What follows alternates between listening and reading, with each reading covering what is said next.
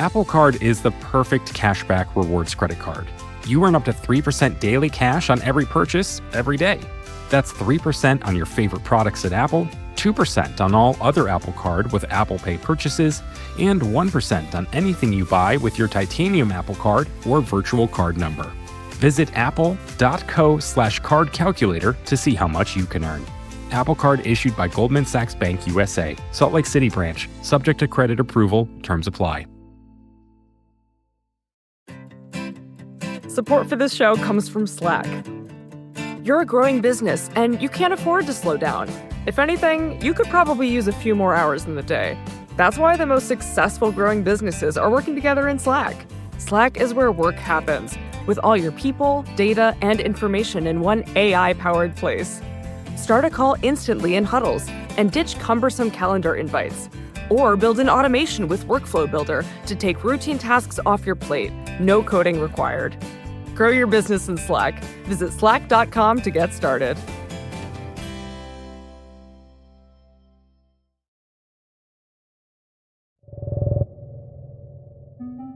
Are we on the verge of the next energy revolution? A hugely expensive alternative energy project is going full speed ahead. It's one of the most ambitious science experiments in history. But whether it's a sure shot or dead end depends on who's telling you about it.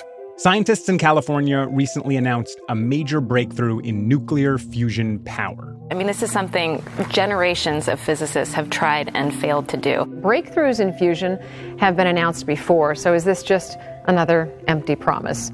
Fusion power almost seems too good to be true. 1 kilogram of fusion fuel has the same potential power as 10 million kilograms of coal. And that same kilogram of fusion fuel could power 10,000 homes for a full year, all without the same pollution or greenhouse gases that come from fossil fuel. Entire cities could be powered with zero carbon emissions. Imagine no diesel motors, no gasoline engines. Like imagine rush hour traffic without exhaust fumes. Safer, cleaner, and more efficient than fossil fuels and the nuclear reactors that we use today. Clean, limitless power. Fusion has this almost limitless potential because it's essentially like bottling up a star. If you look out a window into the sky, okay, that big, bright, glowing thing, okay, that is a fusion reactor. Fusion is literally what powers the sun. But there's still a huge question. Can we bring fusion power to light up our electricity grids, much like it lights up the sky from the sun? Scientists have been trying to harness the power of fusion for generations. Our hope is to make laser fusion reactors in the early 80s and perhaps have a prototype reactor going in the 1990s. Fusion energy has been a dream since Albert Einstein was alive. The joke that critics often make is that, fusion is something that's always going to be a mirage in the distance, that it's 10 years away and always will be.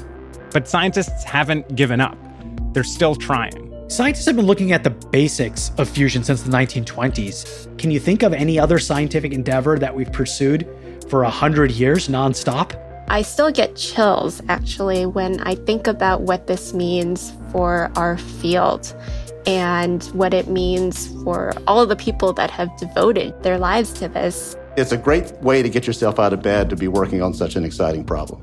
After decades of attempts and failures, scientists may just be close to making fusion a reality.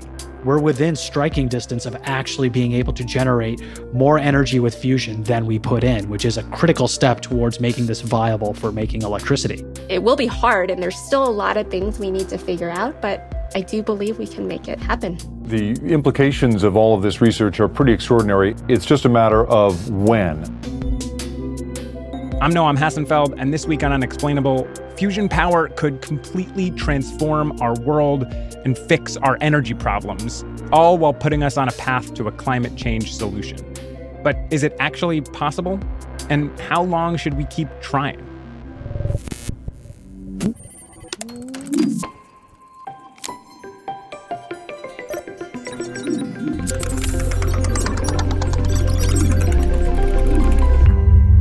Okay, Umair Irfan, senior science reporter at Vox. Hello, Noam. I know fusion power has all this world-changing potential, but what is it exactly? How does it work? Fusion is sort of taking tiny atoms like hydrogen, the smallest chemical element, literally number 1 on the periodic table. Top left. And you're smashing those tiny atoms together so hard that they stick. And then it forms a new atom, helium. And why does combining two atoms create so much energy?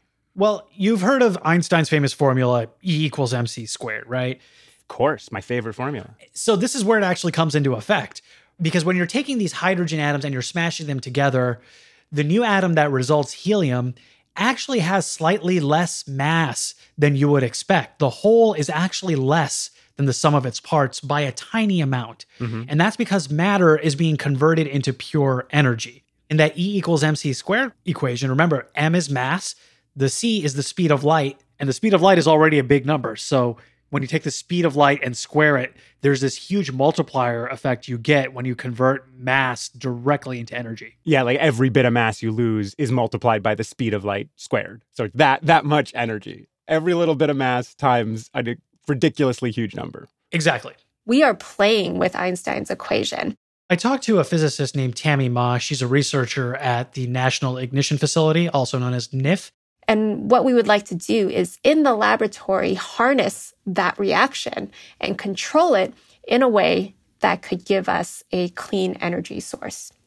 How clean of an energy source are we talking here? Super clean. Probably one of the cleanest energy sources we've ever come up with. We're talking about no carbon dioxide, no particulates, no nitrogen oxides, no sulfur oxides. And there aren't, tons of this radioactive nuclear waste you get with conventional nuclear reactors. So on almost every front, this is cleaner and better than anything else we've tried. Our project with the National Ignition Facility, if we can make it work, it is a solution for all of humankind. It's clean, it's environmentally sustainable, and it can help meet the needs of the entire globe. And what is NIF like, this laboratory where Tammy is trying to harness fusion power?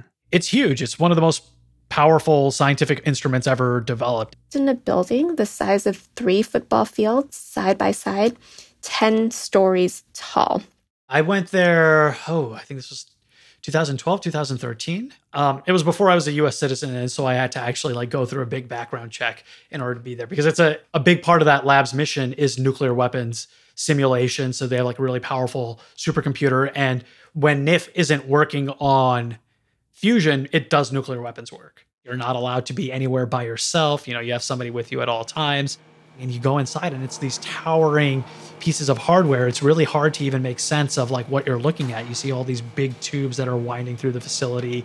And you then walk towards this core where they're actually doing the fusion. And you see it's sort of like this spherical device. It's hard to describe, but literally it looks like, something that would be on a spaceship.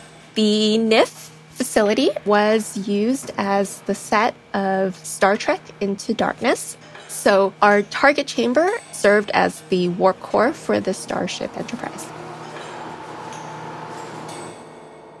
But it's also a research lab, and it's surrounded by bubbly scientists who like talking about their work.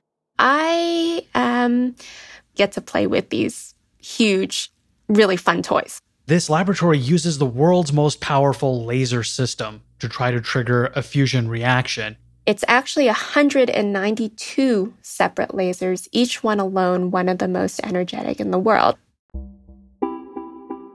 How do these lasers exactly accomplish fusion? What are they actually trying to make here?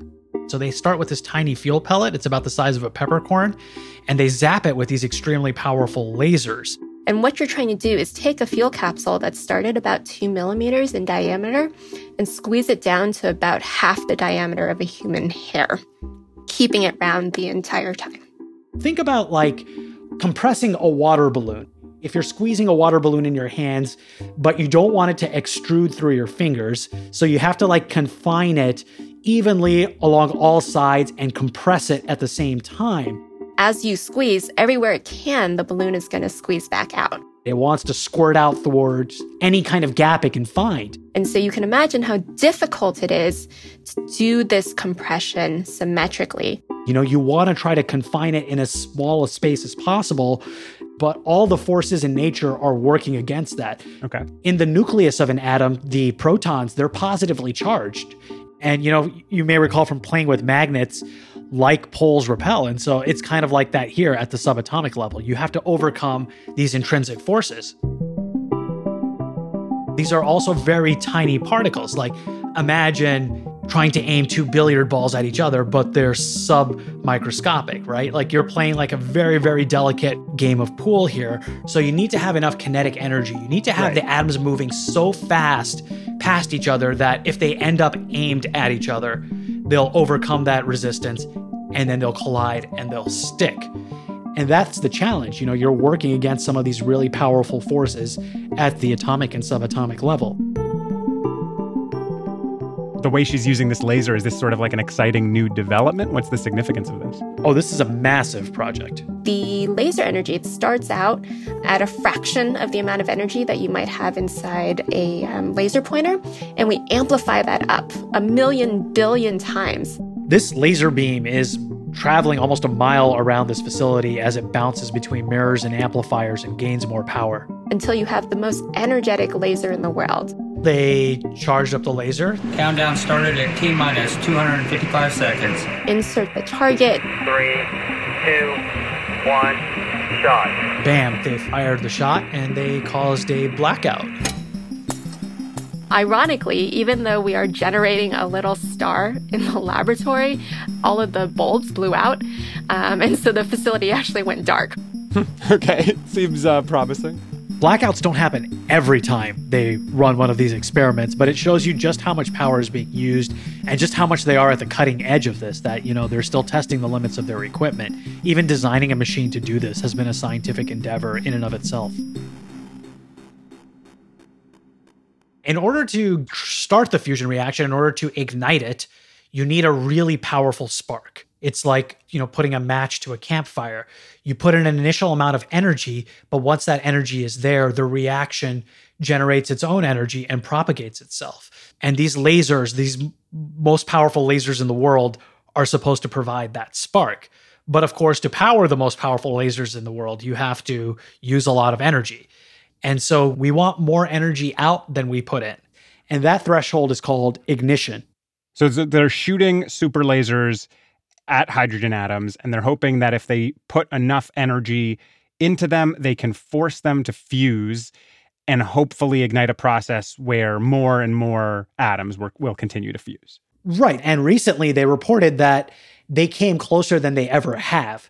And they say that now they're basically a hop, skip, and a jump away from being able to get more energy out than they put in. Like, they think that this is now achievable. Like, they have a pathway towards energy positive fusion based on the most recent results they got. Wow, that's super exciting. It definitely is. And I think the scientists there are pretty jazzed about it. Oh my God. Yeah, I was jumping up and down. I think many of us were. The fact that they're able to get the fuel burning at this level and get this much energy out of it means that the changes that they need to close the gap are not qualitative. They're incremental. That basically they think with a lot more fine tuning, they can close that gap and eventually get there. So this does not seem like an impossible task anymore. This does not seem like it's something that's entirely theoretical. This looks doable.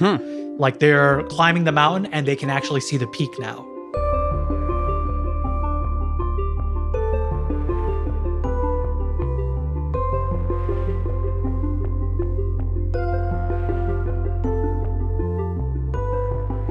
After the break, what would we need to make the dream of sustainable fusion power a reality?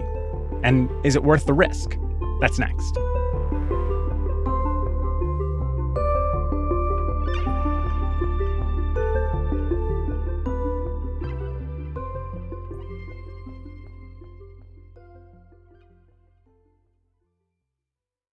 Apple Card is the perfect cashback rewards credit card. You earn up to 3% daily cash on every purchase every day. That's 3% on your favorite products at Apple, 2% on all other Apple Card with Apple Pay purchases, and 1% on anything you buy with your titanium Apple Card or virtual card number. Visit apple.co/card calculator to see how much you can earn. Apple Card issued by Goldman Sachs Bank USA, Salt Lake City branch, subject to credit approval, terms apply. Support for this podcast comes from Constant Contact. If you're a business owner, you already know that it's really, really hard to cut through the noise of everyday life. If you want to connect with your customers, you need to break through the noise. You need Constant Contact. Constant Contact is a marketing platform that makes it easy to reach new audiences, grow your customer list, and connect over email, text, social media, and more. Whether you're a marketing guru or just learning the ropes, Constant Contact offers writing assistance tools and automation features that make it simple to say the right thing at the right time. So get going and start growing your business today with a free trial at ConstantContact.com. Just go to ConstantContact.com right now. Constant Contact, helping the small stand tall. ConstantContact.com.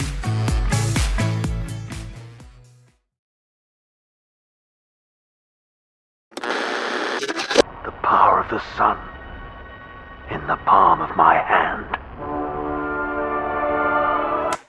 It's Unexplainable. We're back here with Umair. Hey. So scientists are closing in on break even, which is this point where they can get as much power out of a fusion reaction as they actually use to trigger it in the first place. So what's left here? What's standing in the way of getting to break even? There are a lot of technical and scientific challenges here that they still have to overcome. Okay. It's kind of unique as a scientific challenge and as a scientific mystery because the goalposts are fairly clear. And we know it's doable in theory, but in practice, like what is it that's holding us back? It's the engineering challenges, designing the machines, the devices. And as scientists have been pursuing this, they keep finding out more things that they didn't know. Mm-hmm. In fact, they developed this whole subfield of physics, plasma physics, to try to understand fusion because it involves a whole new state of matter. I think I know what a plasma is, sort of like this fourth state of matter, right? It's like not a solid, not a liquid, not a gas. Exactly. You know, you have the conventional ones you've learned in school. You know, think about water. When it's frozen, it's ice. When it's liquid, it flows as water. And then when you heat it up, it turns into steam. But if you have it at much higher temperatures and pressures, you can actually get another state called plasma. Okay. You know, this is what's formed in lightning. Plasma is also what basically is going on in the sun as well. And we want to be able to do that in a laboratory and then eventually in a power plant. Mm-hmm. The trouble is that, you know, because it's such a novel state of matter and because it only exists in these extreme temperatures and pressure conditions, scientists are still learning a lot about it. Like, you know, it's almost like a fractal. The more they zoom in on this, scientists keep finding more things that they need to learn about. And that's part of why the timeline for fusion keeps getting longer, because the more they study it, the more they realize they don't know. What if this never happens? I mean, it seems like there's a possibility that fusion actually never happens, right? Maybe they've gotten close to break even and they never get to break even. They never get more. It's possible. And that is a possibility that we have to be ready to deal with. So if there's no guarantee of making fusion work, if this might never actually happen, how do we give ourselves the best shot of figuring out all the science we still don't understand? So it's a technology problem. You know, we've been still developing the technology on trying to get this to work better, but it's a funding problem as well, that we've had a hard time getting a consistent level of support.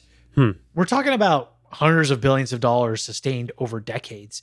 So there's different ways you can do this. You know, you have the private sector and you have these billionaires, Gates, Bezos, they're investing in some of these startup companies. Sure. Then there's government support like NIF, which is, you know, kind of analogous to like the Manhattan Project, where it's done at like government facilities. Mm-hmm. And then in contrast to that, you have something like ITER, ITER. This is the big fusion experiment that's being put together in the south of France. And this is like this big international collaboration, this kumbaya, let's all come together and work towards a common goal.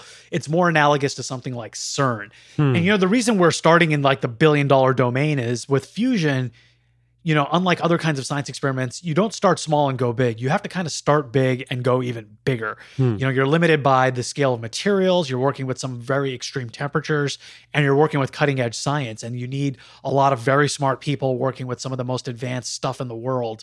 And you have to do this on a scale large enough that you can actually achieve these results. And so the barrier for entry is really high. But it sounds like we are spending a lot of money on these huge futuristic facilities and projects like NIF. I mean, are we not spending enough? A lot of fusion scientists would argue that we have never funded fusion to the extent that it deserves to be funded. You know, the US Department of Energy did a study back in the 70s looking at the different pathways towards achieving energy positive fusion. And they looked at a scenario for a rapid all-out approach, for a middle-tier approach, and for a slow long-term approach. And then they also looked at this fusion never scenario where we only have a trickle of funding going into fusion that is never enough to actually achieve anything. And to date, we've been funding well below that level. We've been funding below the fusion never level. Correct. And so we really have been on this fusion never trajectory for quite a while at the same time making scientific progress. I talked to Troy Carter, who is a physicist who studies fusion energy, but also thinks about these big picture questions. The truth is we have not really had a new facility that has enabled us to really push that energy to another scale for a few decades here, really. So without the investment necessary to take the next step, we have been in this holding pattern where we're making good progress on the science and understanding things very well, but we can't take that step to really see if we can make an energy source out of it. So like the fusion reaction itself, we've never really invested enough to trigger an ignition. We just need to put enough dollars in to enable that ignition to happen. That's right. But there seems to be more buzz now around fusion, though, right? Like, could that mean more funding? Yeah. Right now, there's a lot of attention on fusion because there have been some major developments. And there's also this concern about climate change that, you know, we are going to need more sources of clean energy in the future. But we're also sort of under the gun here because we also need to start making changes to our energy system now. Yeah. You know, the United States, for instance, has committed to cutting its greenhouse gas levels drastically by 2030. We already have an interim target that's less than 10 years away, which means a lot of those changes have to start taking place right away. Things like electrifying vehicles, but also shutting down fossil fuel power plants. And the question then is, you know, when you have a finite amount of money and a finite amount of time, what's the best way to spend your dollar? You know, I could understand people saying you've been at it for a long time, you haven't gotten there, why do we continue to invest? But it's one of those things where, again, the level of investment for this important problem needs to be much bigger. It's a drop in the bucket compared to the environmental costs, compared to what we spend on energy. And there is absolutely no reason that we should be trading off one energy investment versus another. And is it possible to do both here, like work on climate change now and invest in fusion for the future? I mean, like fusion itself, theoretically, it is possible. And there's no reason we can't do it other than our own limitations of imagination and will. But like, do we have enough money? Money is made up. Carbon dioxide is real. It is a physical substance and it is heating up the whole planet. Money is made up. And so this is a decision we have to make in terms of our values. You know, when it comes to waging war, there's always money. Mm-hmm. When it comes to like other kinds of things like bailing out big industries, we can always seem to find the money. But when we look at something that is going to bear fruit decades down the line, when most politicians who are in office now will be gone, it's much harder to make that case. The person who signs the big funding bill for fusion energy and really gets this going probably won't be around to see the first fusion reactor power up. So who's going to take credit for that? And how do you explain to your constituents the money you're spending now for something that you won't see the benefits of? Yeah, you know, something that I keep coming back to is like, this is a show, Unexplainable is a show about the unknown. And we're comfortable talking about things that, you know, might happen in the future. We don't fully understand now. We see the potential, this and that. When we're talking about hundreds of billions of dollars of tax money, when people are like, you know, when do I see the benefit of this? It seems like a hard sell to get people on board with something that may never even work. That's true, but I would say it's not just about the destination, it's about the journey. You know, think about like the space program. You know, in practical terms, what did the US actually get out of going to the moon itself? It's not like we have a colony there. It's not like we're mining resources on the moon. But the simple process of actually pursuing something that's so far beyond anything we've attempted before unlocked a whole suite of new technologies, from how you run an institution like NASA to the engineering of things like rockets to satellites. There's a lot of things that came out of the space program. Similarly, in our pursuit of fusion, we've learning a lot about things like plasma physics that we've been able to deploy in industries like semiconductor manufacturing. And as we build these materials designed to tolerate these super extreme conditions and come up with ways to contain them, that has applications beyond fusion to other kinds of industries as well. I'm really taken by your comparison to the space program. And there's certain senses in which going to the moon in the 60s felt inevitable. Like the way that we tell the story now, it feels like, we were always going to get to the moon. And I feel like a million things could have gone differently. And I guess if we're saying, we need another investment on that scale, do you feel like something like that could happen in our future? If you go back to the 1960s when they were funding the space program, you'll realize that in terms of public polling, people weren't all that in favor of it either at the time. A lot of people raised a lot of the same questions that we're talking about now. Is it really worthwhile to be sending people to the moon? That sounds like a really frivolous thing to do, given, the tensions of the Cold War, the economy, and a lot of the civil rights movement. The civil rights movement. You had so many other concerns on the table at the same time. And a lot of people raised those same questions at that time as well. Is this still a worthwhile endeavor? And so we could probably think about fusion as something like that, we have a lot of sunk costs into fusion in terms of the research and development, but we're also making progress as well. And if we can carry forward this momentum and get more people interested in it and, inspire the next generation of scientists who are going to be inheriting this project and actually carrying it over the finish line, we potentially can achieve what may be humanity's crowning scientific achievement.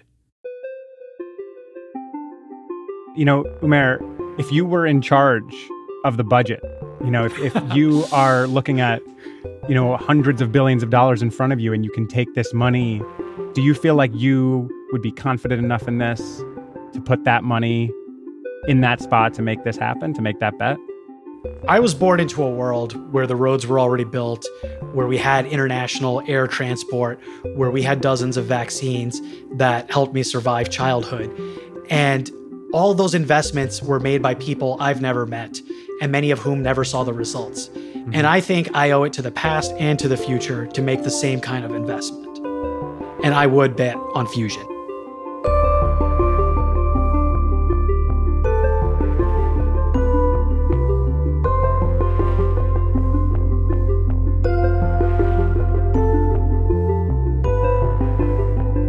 This episode was produced by Meredith Hodnott, that's me, with help from Noam Hassenfeld and Bird Pinkerton. We had edits from Catherine Wells, Brian Resnick, and Noam, who also scored the episode.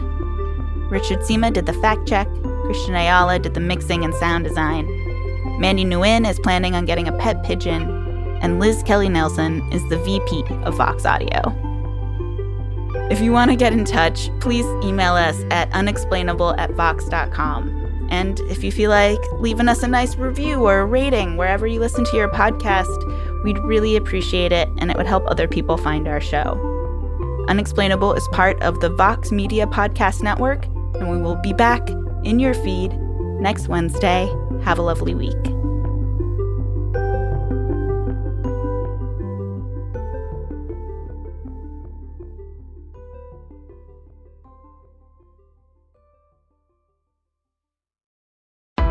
Why do you run?